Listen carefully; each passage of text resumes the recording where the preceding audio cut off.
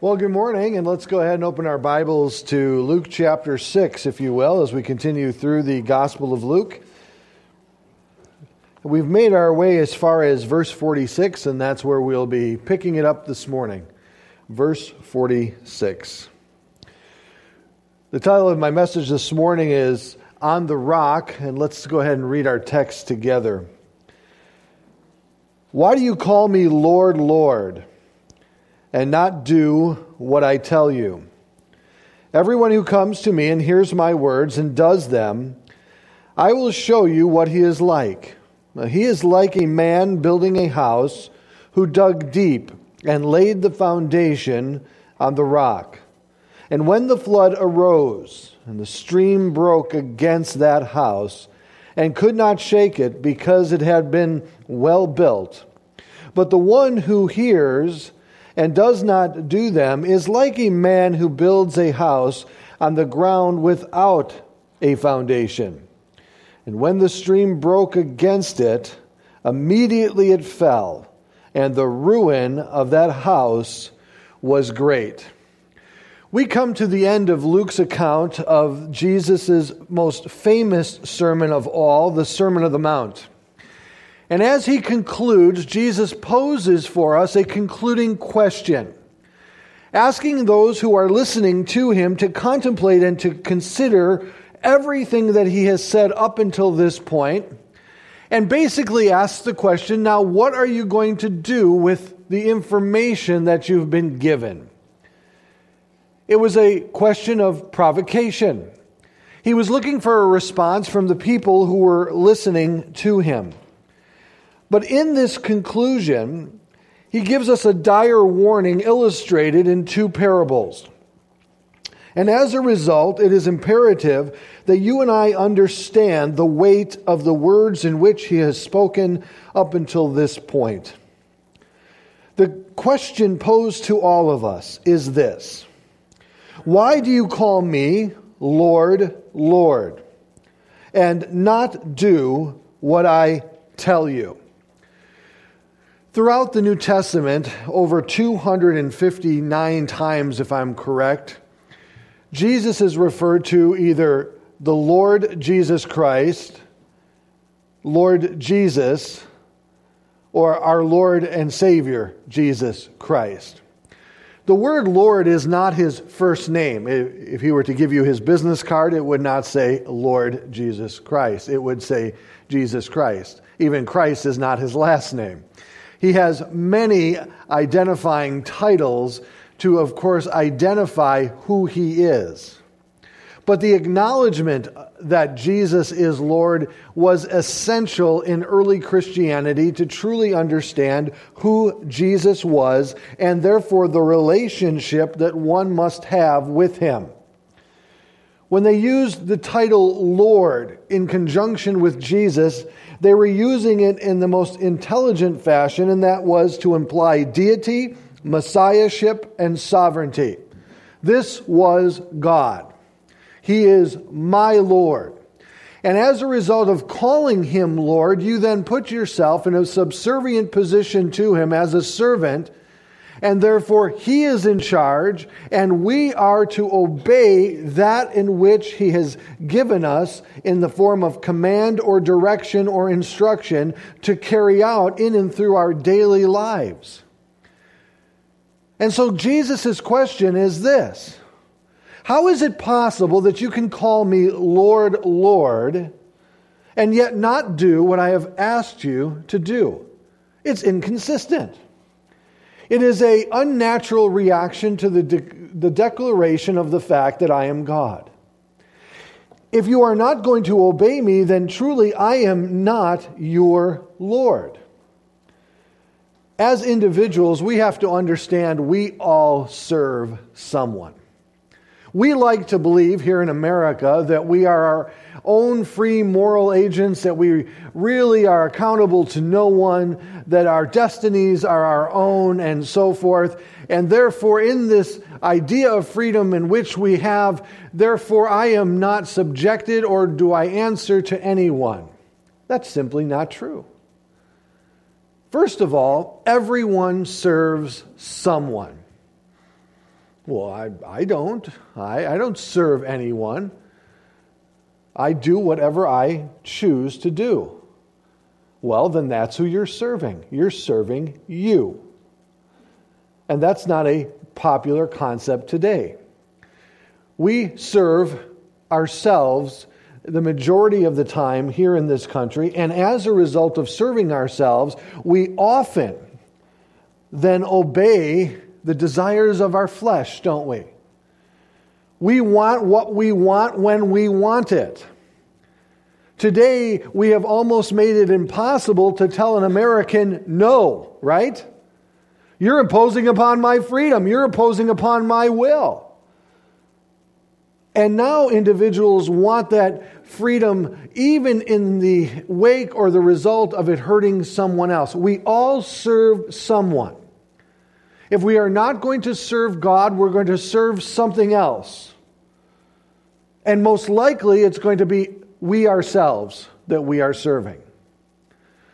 And Jesus is there now asking this question. How is it that you call me Lord, but you seem to have no desire to do those things in which I have asked you to do? And as a result, he is questioning their actual submission to his lordship. Let us be honest with ourselves. As Christians, we are very, very grateful and comfortable with the idea of Jesus being our Savior. It is a wonderful idea. It is a wonderful reality that we enjoy as Christians, correct? We enjoy the fact that He overcame our sin through His death on the cross and gave us new life, experienced through the resurrection on the third day. For we who are followers of Jesus Christ, we love the idea of eternal life and heaven and all that goes with it. We love the fact that Jesus is our Savior. We're not nearly as comfortable with the idea of Jesus being our Lord. Because many want to enjoy all the benefits of Christianity, but really have no desire to obey Jesus. That's just a reality. We are not fans of authority as people. In fact, authority is often rebelled against in any way, shape, or form that we can possibly muster to show our disdain for authority. However, though, a society that is not governed by authority and subjection is a society then therefore that runs in chaos. It is a natural order. Everyone serves someone.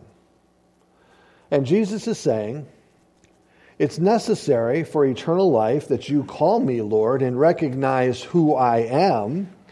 For Romans 10:9 tells us, because if you confess with your mouth that Jesus is Lord and believe in your heart that God has raised him from the dead, you will be saved. And we would say amen to that. And I firmly support that statement.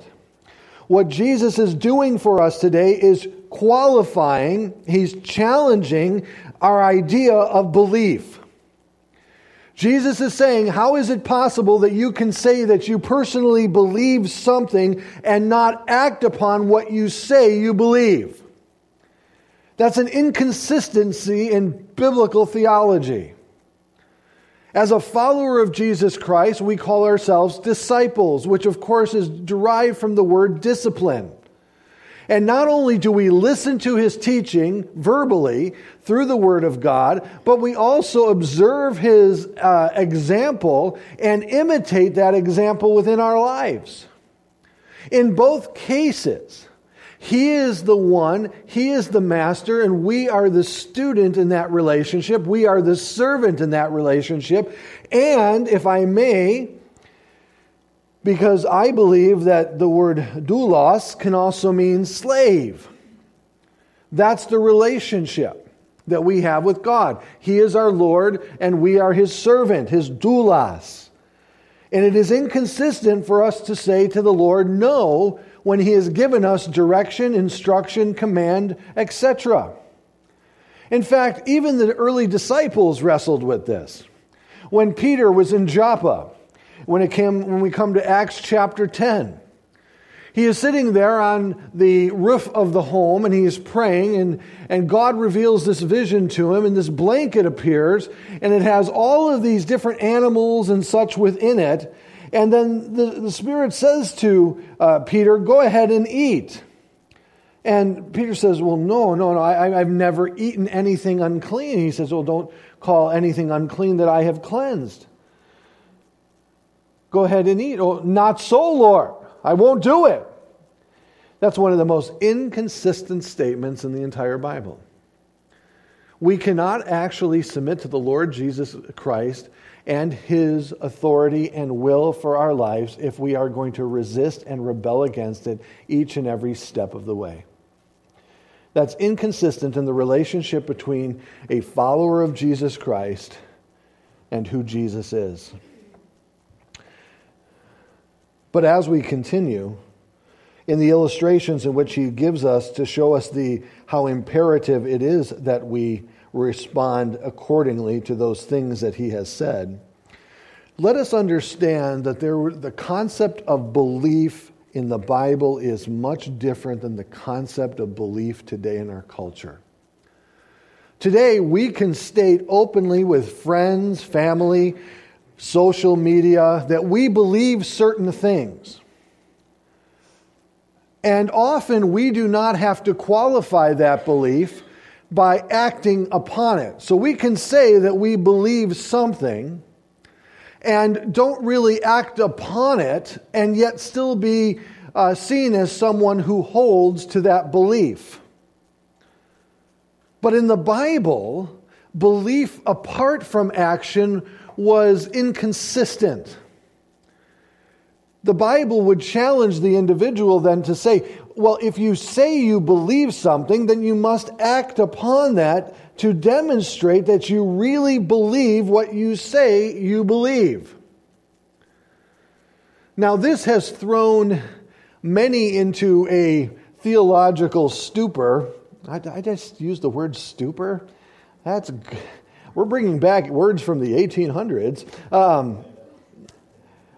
This has caused a great theological dilemma in many circles due to the fact that they don't understand the relationship between belief and doing, hearing and doing.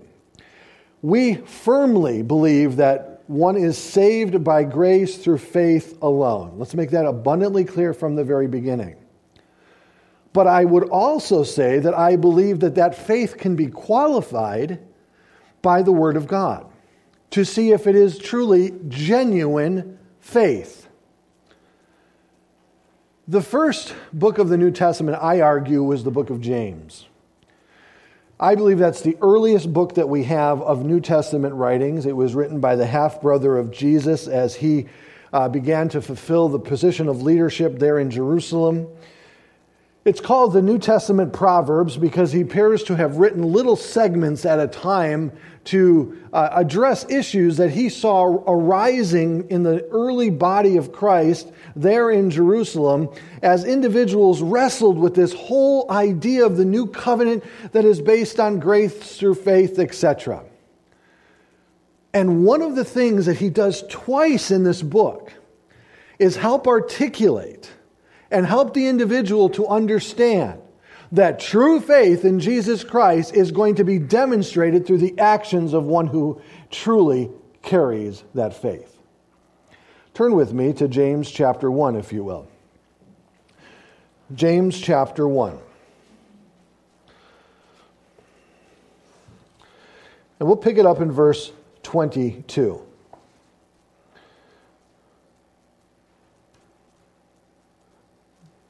And since we have just read from our text, verse 46, notice the collaboration or the correlation between this and what Jesus had just said. James chapter 1, verses 22 to 25. James writes, "Be doers of the word, and not" what? "Hearers only. By just simply hearing the word and not acting upon the word, what happens? You deceive yourself. You are lying to yourself to say that you truly believe or have truly heard that which Jesus has said. if you do not act upon it. It is the faith, it is the belief that saves the individual, but that belief and faith are truly qualified and substantiated by what we do. Does that make sense? Okay. You know, I could say to you, the building is on fire, and then just continue with the message as if nothing was going on. And you would say, well, either he wants to go home to be with the Lord, or he desires an on-fire church, or he really doesn't believe that the church is on fire.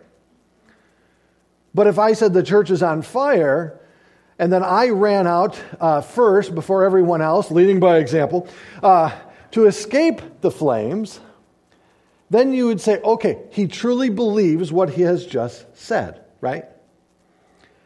This is what he is saying. Verse 23.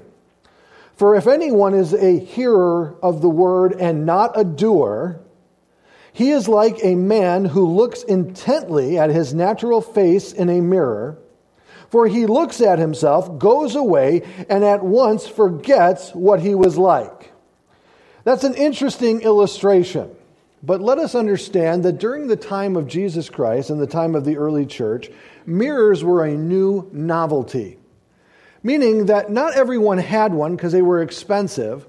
And the Egyptians actually had mirrors before that. But that being said, we don't have to do a whole history on mirrors. That's next week. An individual would look in a mirror to see if there was anything that was in need of correction upon their face. You know, I mean, we do this all the time, right? We look in the mirror and then we decide, should I shave? Should I not shave? Should I brush my teeth? Should I not brush my teeth? Hopefully you've chosen to brush your teeth. But that's what we look at this and say, what action do I need to take to correct or to enhance or to fix or whatever it may be? But he says, you know, this is one who looks in the mirror and then walks away and doesn't really think he has to do much of anything. And that was inconsistent in the culture. People looked in the mirror because they wanted to correct things. They wanted to see what they looked like before they went out in public, and you can all identify with this. And James says this is like one who does such a thing, but then forgets what he was like. Notice what he says in verse 25. But the one who looks into the perfect law, the law of liberty, and perseveres, being no hearer who forgets, but a doer who acts, will be blessed in his doings. You know, here in the United States of America, let's be honest, if we had the chance of working through something through a methodology that takes energy, consistency, self-sacrifice, or simply taking a pill, which one do you think we're going to pick each and every time?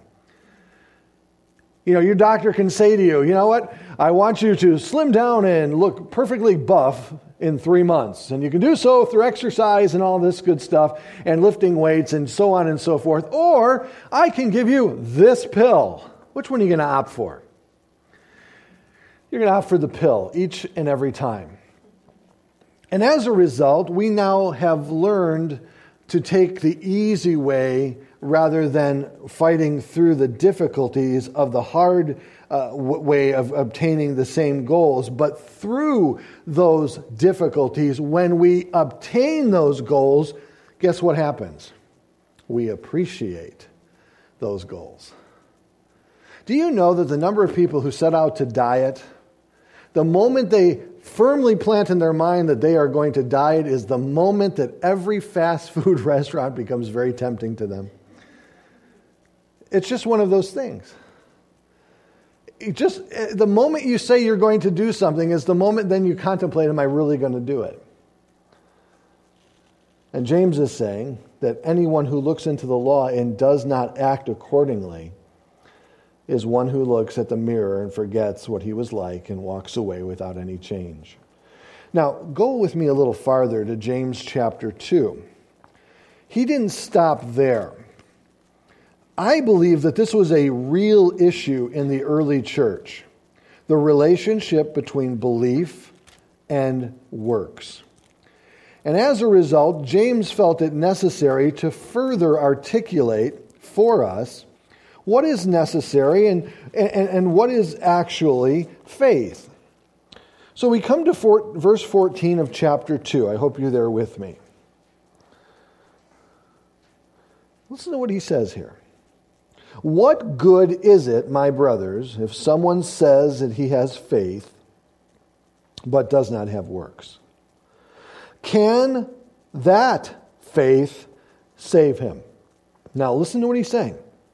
He's not denying that faith saves. What he is denying is this type of faith that does not lead to outward works or demonstrations of that faith.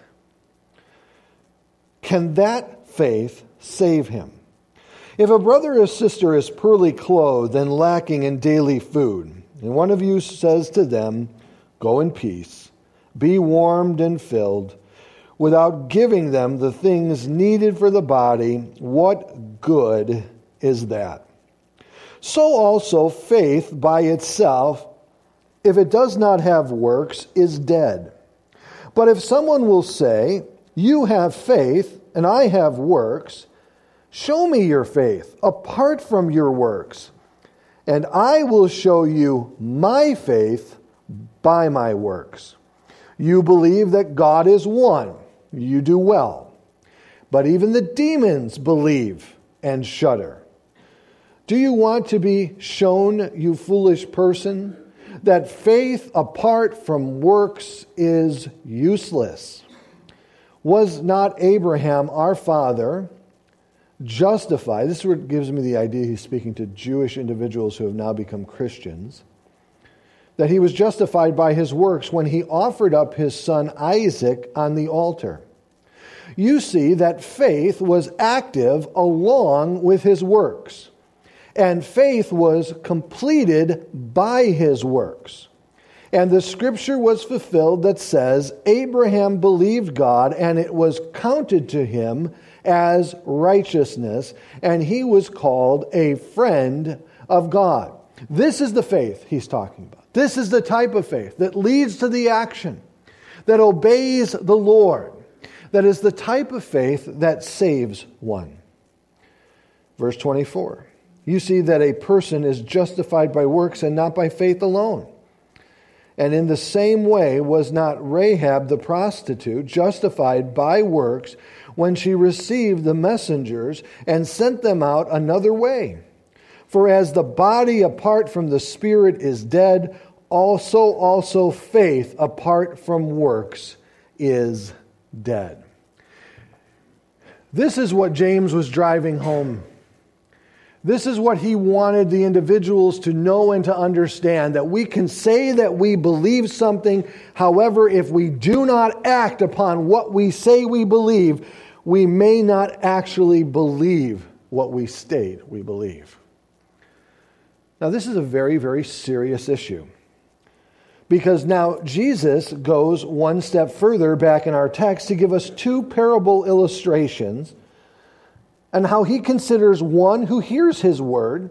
And the word hear in the Greek is not simply just hearing it verbally and audibly, but it's hearing it, understanding it, and then applying it. Hearing, understanding, and applying what Jesus has said. To that individual, notice with me in verse 47, everyone who comes to me and hears my word, there's that word we just discussed, and does them, well, I will show you what he is like.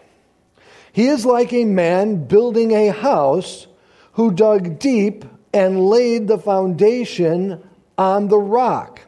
And when the flood arose, the stream broke against that house and could not shake it because it had been built well. Today, when an individual goes to sell a home, they will often present that home, get that home staged professionally. And they'll have each room looked at and so forth to make sure that it is appealing to the potential buyer who is coming in to look at that home and to hopefully sell quickly for the price that has been asked. And I have read a couple articles on what rooms are important to buyers, and they look at bathrooms and kitchens. Says a lot about us, doesn't it? Bathrooms and kitchens, what's really important to us. And I'll be honest, those are the two that usually cost the most to remodel and renovate also. But rarely do you have one come and say to the homeowner or to the realtor, listen, bathrooms look great, the living room looks wonderful, kitchen is gorgeous, but let me ask you a question. May I see the foundation? The what? Oh, the foundation of the home. Can I take a look at the foundation? The buyer's like, do we have one of those foundations? Rarely is that asked. And you could be looking at the most gorgeous mansion, and yet if that mansion is set upon a foundation that is faulty, or one that is weak and crumbling, if that foundation is not structurally sound, the house that you see and the aesthetics of the house that are pleasing to you really don't matter a whole hill of beans, does it? Now I've brought in hill of beans. Doesn't really matter, does it? Because you know as well as I do that if you're purchasing here in Chicago, weather has to be considered, doesn't it?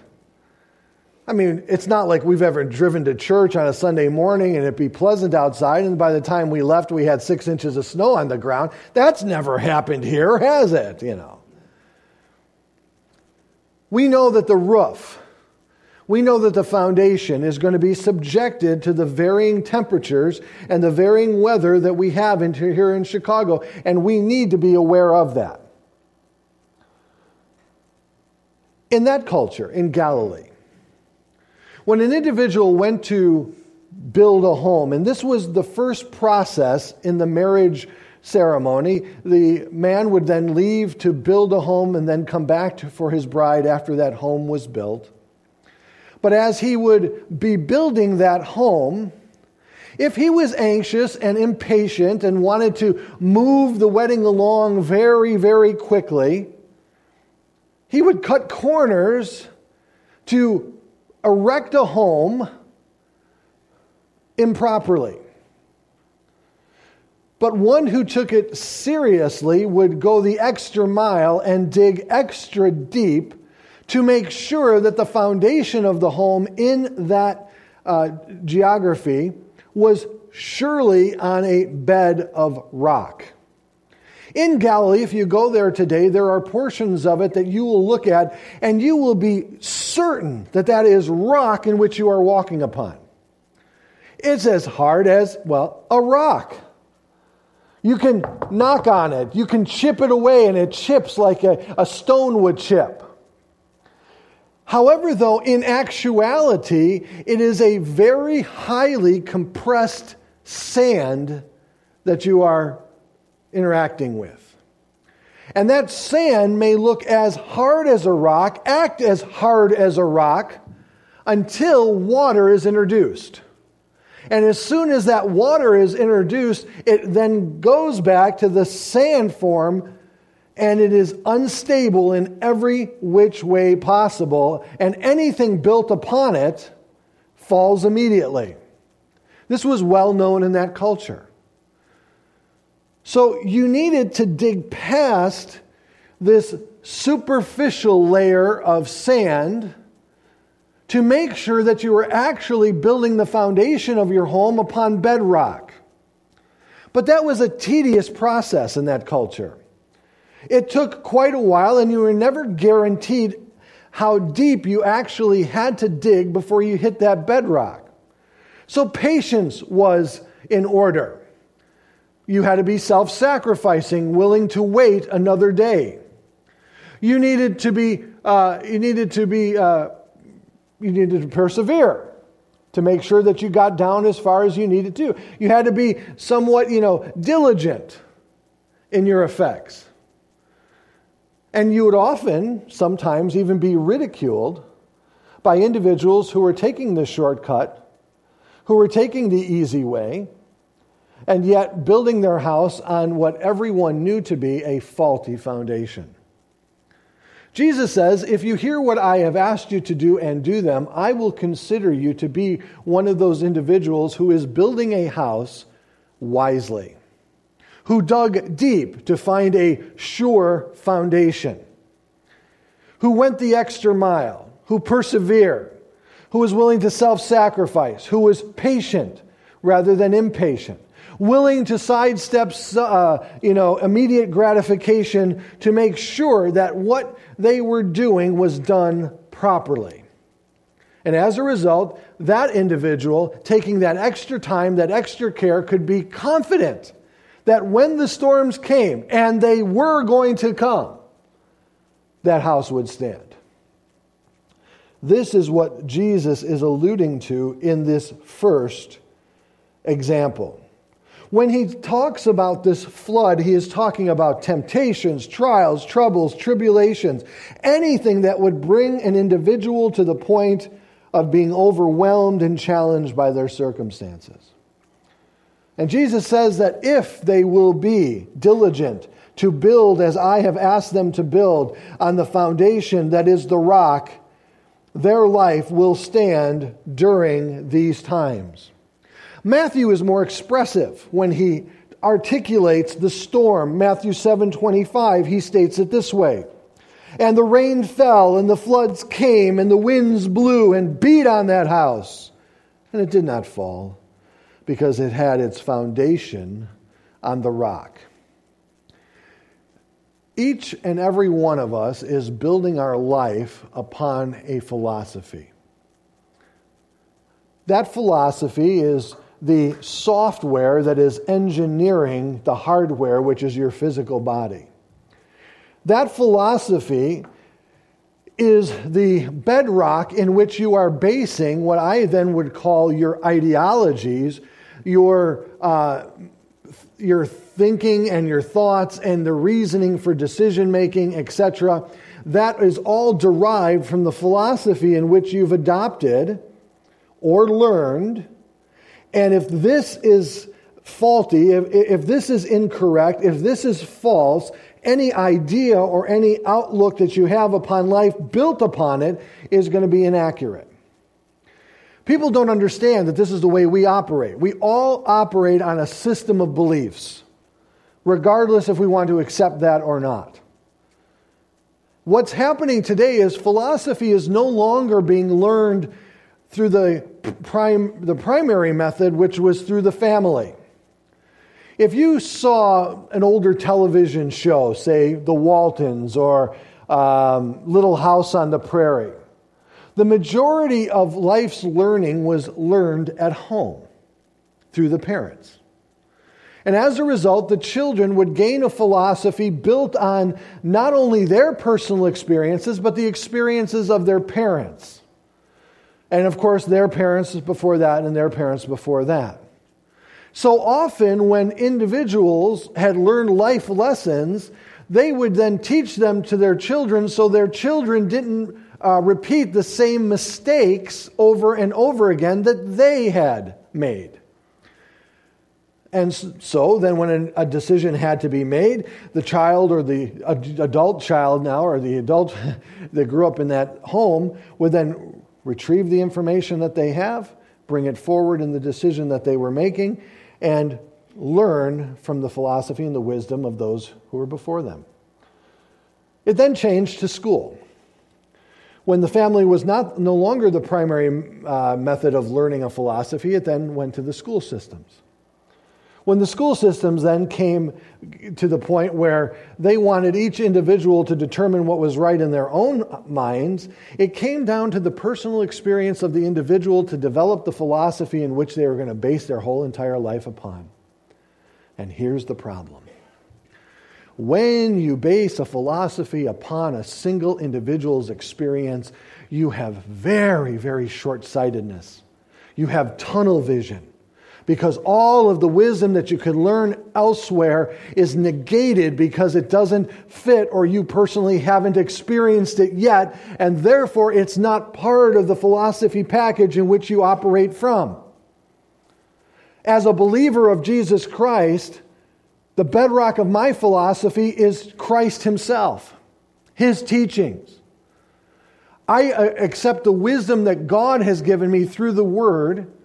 I see the world through the lens of the Scriptures now, And I draw upon it when I therefore make decisions going forward in my own life. When it comes to my marriage, I draw from the Bible to help me have a strong biblical marriage. When it comes to my parenting, I draw from the Bible to help me to become the parent that God would want me to be. Once you put it in that kind of scope, you understand that a philosophy that is simply based upon one's own personal experience is so lacking in its substance compared to everything else that is out there. And as a result, today, there are two things happening. Number one, three things I should say. Individuals are having a very difficult time making decisions. Have you noticed that? Oh, I'm not talking about the normal ones where you ask your wife, hey, let's go out to dinner tonight. Oh, okay. Where do you want to go, honey? And she goes, oh, any place. You pick. Oh, okay. Let's go hit that sushi place down the street. Oh, I don't want sushi. Okay. Well, what do you want? Oh, it doesn't really matter to me. Just pick. All right, well, let's. How about a good burger? Oh, I had one yesterday. And those are the natural dilemmas you find yourself in. But there are other ones when you're faced with choices that people freeze. And the reason they freeze is not because they don't want to make a choice. They're more afraid of being wrong than making the choice. It's because they're drawing upon not the wealth of knowledge that God has given us, but often from their own personal life experience. And when that personal life experience isn't broad enough, they have great difficulties in making decisions. That's number one. Number two, they get overwhelmed very quickly because now my philosophy that I have adopted as the bedrock of my existence is now being challenged by my circumstances of life. And as a result, this philosophy that I thought was as wide as a highway now becomes as narrow as a tightrope. And I'm trying to keep my balance in the wake of all the difficult circumstances that I find in my life. And so they become overwhelmed very easily. And lastly, they are often very short-sighted because the experiences of today will form the bedrock of the future that is before them. Jesus said, "To one who hears me and does what I say to them." He is saying one who believes in me, one who has made me the bedrock of his or her life, I will consider them a wise man who dug deep. Because it's going to be difficult. It's going to be countercultural. It's going to be in contrast to that of the world. But when the stream broke and the storm came, and notice how Matthew said it, when the rain fell, the floods came, the wind blew, getting it from every direction, the house stood because it was well built. But the one who hears, verse 49, and does not do them, is like a man who built a house on the ground with what? Out a foundation. Jesus says you can secure your life to any foundation you want, but in his eyes, it is no foundation at all. Using the illustration of the builders of that time, he knew that any house built on this superficial level of sand that looks like rock and is deceiving in and of itself will not stand anything that weathers against it. And so to him, he says that these philosophies are no foundation at all. None whatsoever. Paul went on to articulate this very interestingly in Colossians 2. He says, don't be cheated by the philosophies of this world because they don't have the substance to sustain you in your times of difficulty. And then he goes on to say, of course, when the stream broke against it, immediately, how quickly did it fall? Immediately it fell. and the ruin of that house was great. What a conclusion to what he is saying. Remember last week when I read these verses to you? From Psalm 61, 1 through 4, and we discussed a response to being overwhelmed by life circumstances. The psalmist wrote, he said, "Hear my cry, O Lord, and listen to my prayer. From the end of the earth I call to you when my heart is faint," and that Hebrew word can be also translated overwhelmed. He felt distant from God. He didn't know if God could hear him in his time of need and his time of difficulty. And then he begs the Lord, "Lead me to the rock that is higher than I." Isn't it interesting that Jesus talks about the foundation of our life being a rock? As we discovered in Psalm 61, the rock in which David is referring to is God himself. In our text this morning, the rock in which Jesus is speaking about is he himself. This is the foundation in which you shall build. This is the foundation, I should say, that you shall build upon. For the psalmist realized, "For you have been my refuge, a strong tower against the enemy. And let me dwell in your tent forever. Let me take refuge under your sheltered wings, Shalah." Now, in the context of the Sermon on the Mount, I believe Jesus is referring to the difficulties of life that one will face. But at the beginning of Matthew's account, or I should say at the end of Matthew's account of the Sermon on the Mount, Matthew offers a warning to everyone who is listening. And I want you to hear this warning in the light of everything that we've discussed today, specifically calling Jesus Lord, Lord. Notice what Jesus says here. In Matthew 7, 21 through 23, Jesus says this, "Not everyone who says to me, 'Lord, Lord,' will enter the kingdom of heaven, but the one who does the will of my Father." What does he say there? The one who does. Not the one who simply believes, not the one who simply accepts, but the one who does the will of my Father who is in heaven. For Jesus then goes on to say that on that day, the day of judgment, many will say to me, "Lord, Lord, did we not prophesy in your name? Did we not cast demons out in your name? Did we not do mighty, mighty works in your name?" And Jesus will say to them at that moment, "I never knew you. Depart from me, you workers of lawlessness."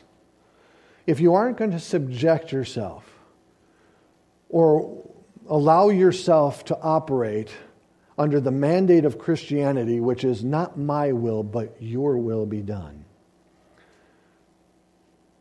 it is as equal to one who violates and contradicts the very law itself of God. Jesus doesn't say that I knew you at one time and you have lost your salvation. He says, I never knew you. You never had that relationship with me. You called me Lord, but you never subjected yourself to my authority. And therefore, I don't know if you ever really truly understood that I am the Lord. Let us be honest that if God was here before us and gave us a command and direction, I bet you that we would be all too willing to carry it out, right? His word is that same authority in our life today. And if He asks us to do something, if He commands us to do something, or if He commands us not to do something, we are to obey what He has asked us to do. We do so because we love Him. Jesus says, if you love me, then what? You'll keep my commandments. This is Christianity. It is not something that we can formulate to suit ourselves. It is something that we must not only receive, but submit ourselves to through the authority of the Word of God. And if you will do so, Jesus then considers you to be a wise individual, properly applying the knowledge that you have received, and when the difficulties of life come, and they will come from every direction, your life will stand here and eternally.